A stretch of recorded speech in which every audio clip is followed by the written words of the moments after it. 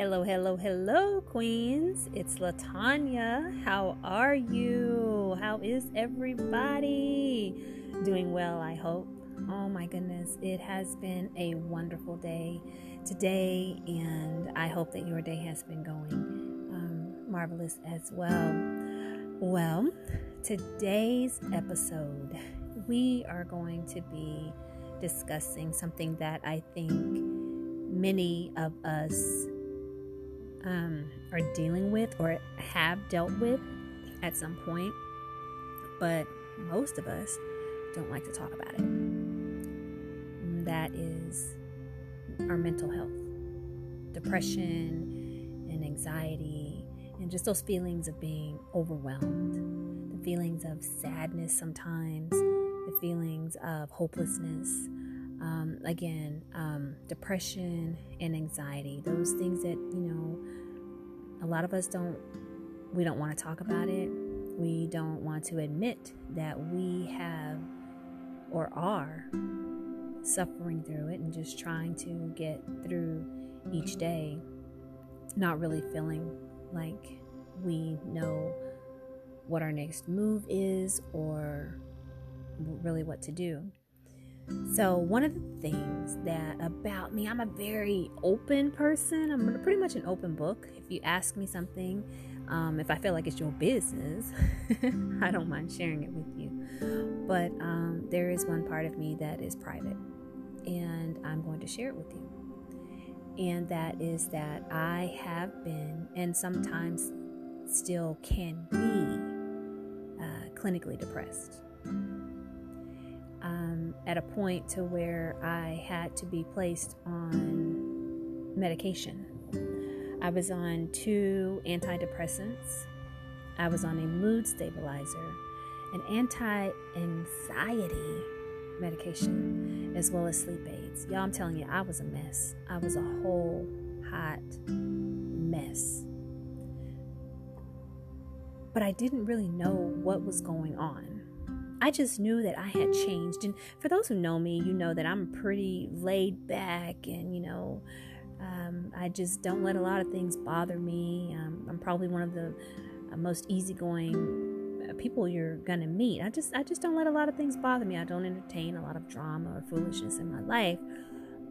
So when I started becoming really short with people, especially my children and my students, I knew something was wrong because I didn't even like who I was anymore. I was, beginning to ask myself, who is this person? Who are you? And I don't like you. I would look in the mirror and I just seemed dark. And I remember my face even feeling like it was always tight. Like my jaws was just always tight. Like my teeth were maybe even clenched. And I don't know if you could see it in my face, but I always felt it. I began to suffer from insomnia. So I would be up for hours and hours and hours on end. And it was frustrating because when it was time to go to bed, the term that I would use was that my mind wouldn't turn off. So it was just constantly going. And it was frustrating because I can remember lying in bed crying, begging God to help me to sleep. Just let me go to sleep. Just let me get 1 hour of sleep. And then I would look at the clock and it would go from 1 to 2 to 2 to 3, from 3 to 4, 4 to 5. And I would just pray, Lord, just, give me just at least 1 hour of sleep. And I may have gotten it, maybe not, I don't know. But it was time to get up and go to work the next day. And that's just what I did. But that made me even meaner because I was tired. So I decided, as I was saying, that I just didn't like the person who I was and who she was becoming. So before I decided, let me back up. So when I lived in Atlanta, Georgia, I don't know, for those who are in Atlanta, you'll know what I'm talking about when I mention Spaghetti Junction, but I was driving home from work. I used to have to take that every day during my commute. And I remember driving home from work one day and I had a thought. And my thought was, I wonder how it would feel to drive right off of this highway. And if you are familiar with Spaghetti Junction, you know what I'm talking about. This is not something you just drive off of and into a ditch.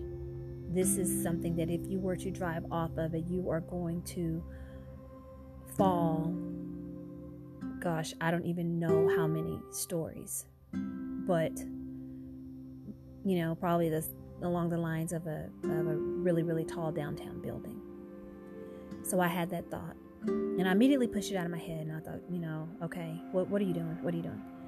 I pushed it out of my head and kept going. No, just kept going on with life. A few days later, I was coming home from work, and again had the same thought.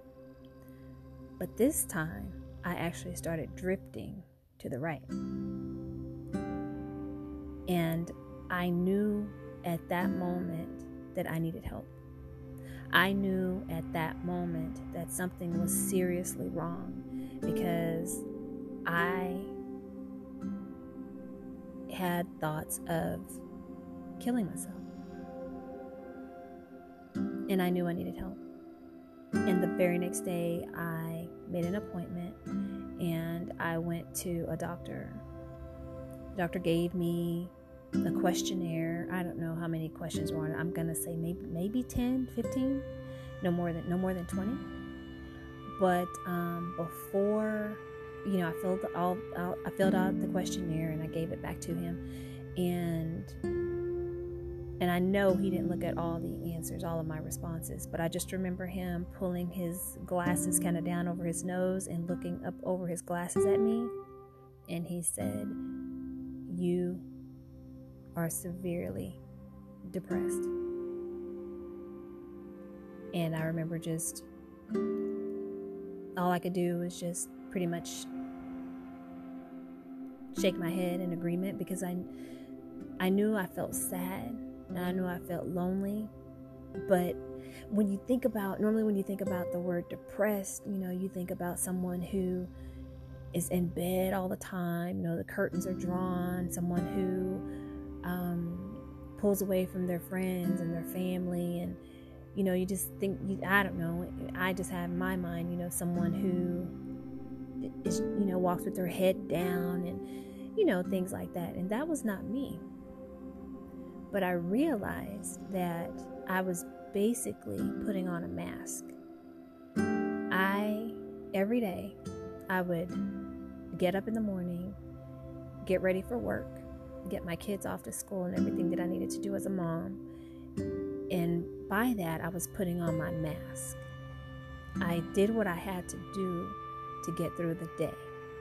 I did what I had to do my job. I did what I had to do to take care of my children. I just did what I had to do to get through the day. I smiled in front of people.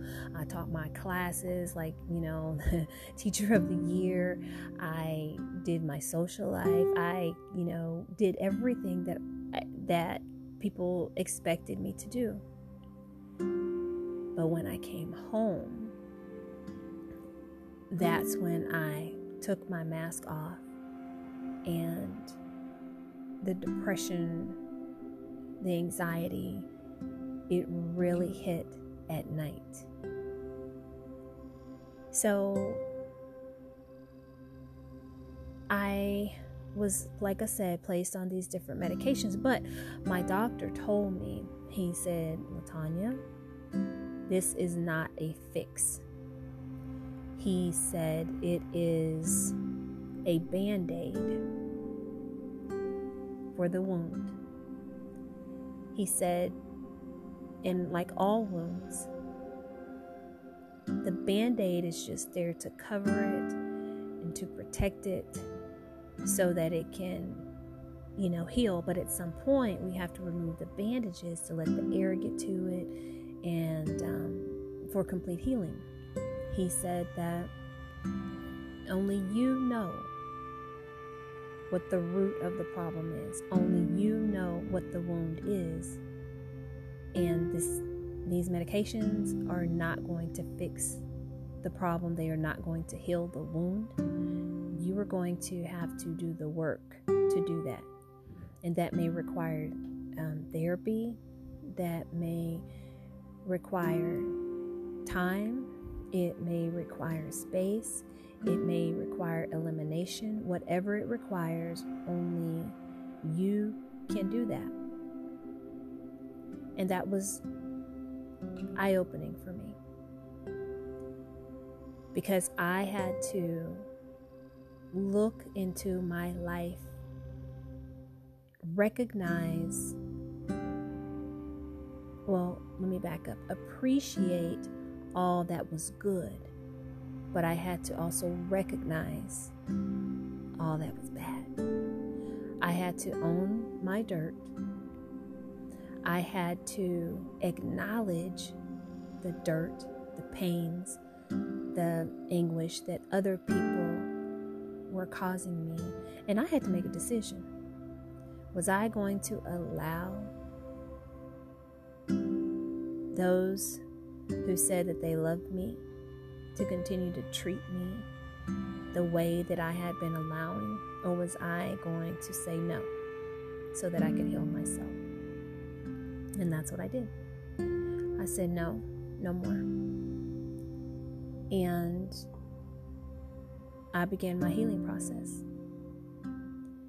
Now, I know you may be wondering what was, the people that I'm referring to, or the situations that I'm referring to, and that's another, makes for another episode. But let's just say it was my marriage. I had to come to grips that my marriage was no longer healthy, and it had become toxic, and that my relationship with my husband was going to kill me. Literally, it was going to kill me. It had already begun to kill the internal me and who I was. But if I allowed myself to stay in that situation, that emotional state, then I could have very well driven off of that bridge, leaving behind my children, leaving behind my family, leaving behind my friends. All would have questions as to why.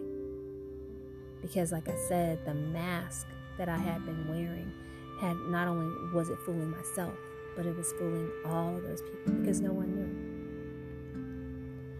So when it comes to mental health, and when it comes to depression, and when it comes to anxiety and those feelings of being overwhelmed, just know that you're not alone. I know that it may seem like it's a dark place. I know that it is a lonely place. I'm not even going to say seem. It is a dark place. It is a lonely place. You do feel like your world is falling apart. You do feel helpless. You feel hopeless. You don't know whether to cry, whether to laugh, whether to sleep, whether to wake up. It's a feeling, for those who have never experienced it, it's hard for me to articulate. It's dark, with just a glimmer of light. It's like being in a dark room, pitch black room, with all the doors closed, and underneath the door, you can see just a glimmer of light. And you're trying to find your way to that light, but it's so far in front of you, and you can't see your hand. You're just following that, trying to follow that light, but you're down this long, dark hallway. You don't know whether you need to keep going straight. You don't know if you need to stop. You don't know what's ahead of you. It's dark. But there is light on the other side of that door. There is light. So Get the help that you need. Don't be ashamed. Don't be afraid. Reach out. There are people who love you and people who want to help you. People who will not judge you. There are numbers, hotlines that you can call for help. You can go to your church if you have some type of faith. There is help. You do not have to suffer in silence and in darkness alone. And don't be afraid and ashamed to be medicated. You know, a lot of times in the African American community, we don't want to talk about being medicated. We just want to put everything in God's hands, and we want to pray about everything, which I'm not saying we shouldn't. We should, but there are also, I believe that, you know, the Lord, He gave us knowledge. He planted those seeds of knowledge into these pharmacists and these researchers' minds so that they could develop the drugs that would help people. That's just my belief. So don't be ashamed. I'm telling you guys, the medication saved my life. And when I came out of that dark place, and it took me years to come out of that dark place. They say coming off of these types of drugs, you know, you need to do it under doctor's care and, you know, with supervision. I'm going to tell you something. That's not what I did. I just knew I had found my light. And I didn't take another pill. Now, was that smart? Maybe not. Maybe not. But guess what? It worked for me. So it's not something you have to deal with forever. You know, if you are at a point to where you have to be on medication, it's not something you have to take forever. So don't be ashamed. Don't be afraid. If your doctor is recommending it to you, you know, you could get a second opinion or third opinion if you like. But I'm telling you, those medications, they saved my life. That, along with the support of my closest family and my closest friends, I was able to find my light. Now, other times where I don't land in these dark places again, no, absolutely not. I do more often than you know. But now that I can recognize the signs, I'm able to pull myself out of that before I find myself in so deep. You all, I hope you enjoyed this podcast, this episode. And what I'd like for you to take away from it is that our mental health is critical, that we take care of ourselves. It's critical that we acknowledge when things are not right and when something is wrong. It's critical that we seek help. And it's critical that we accept the help that is being given to us. There is light. You are loved.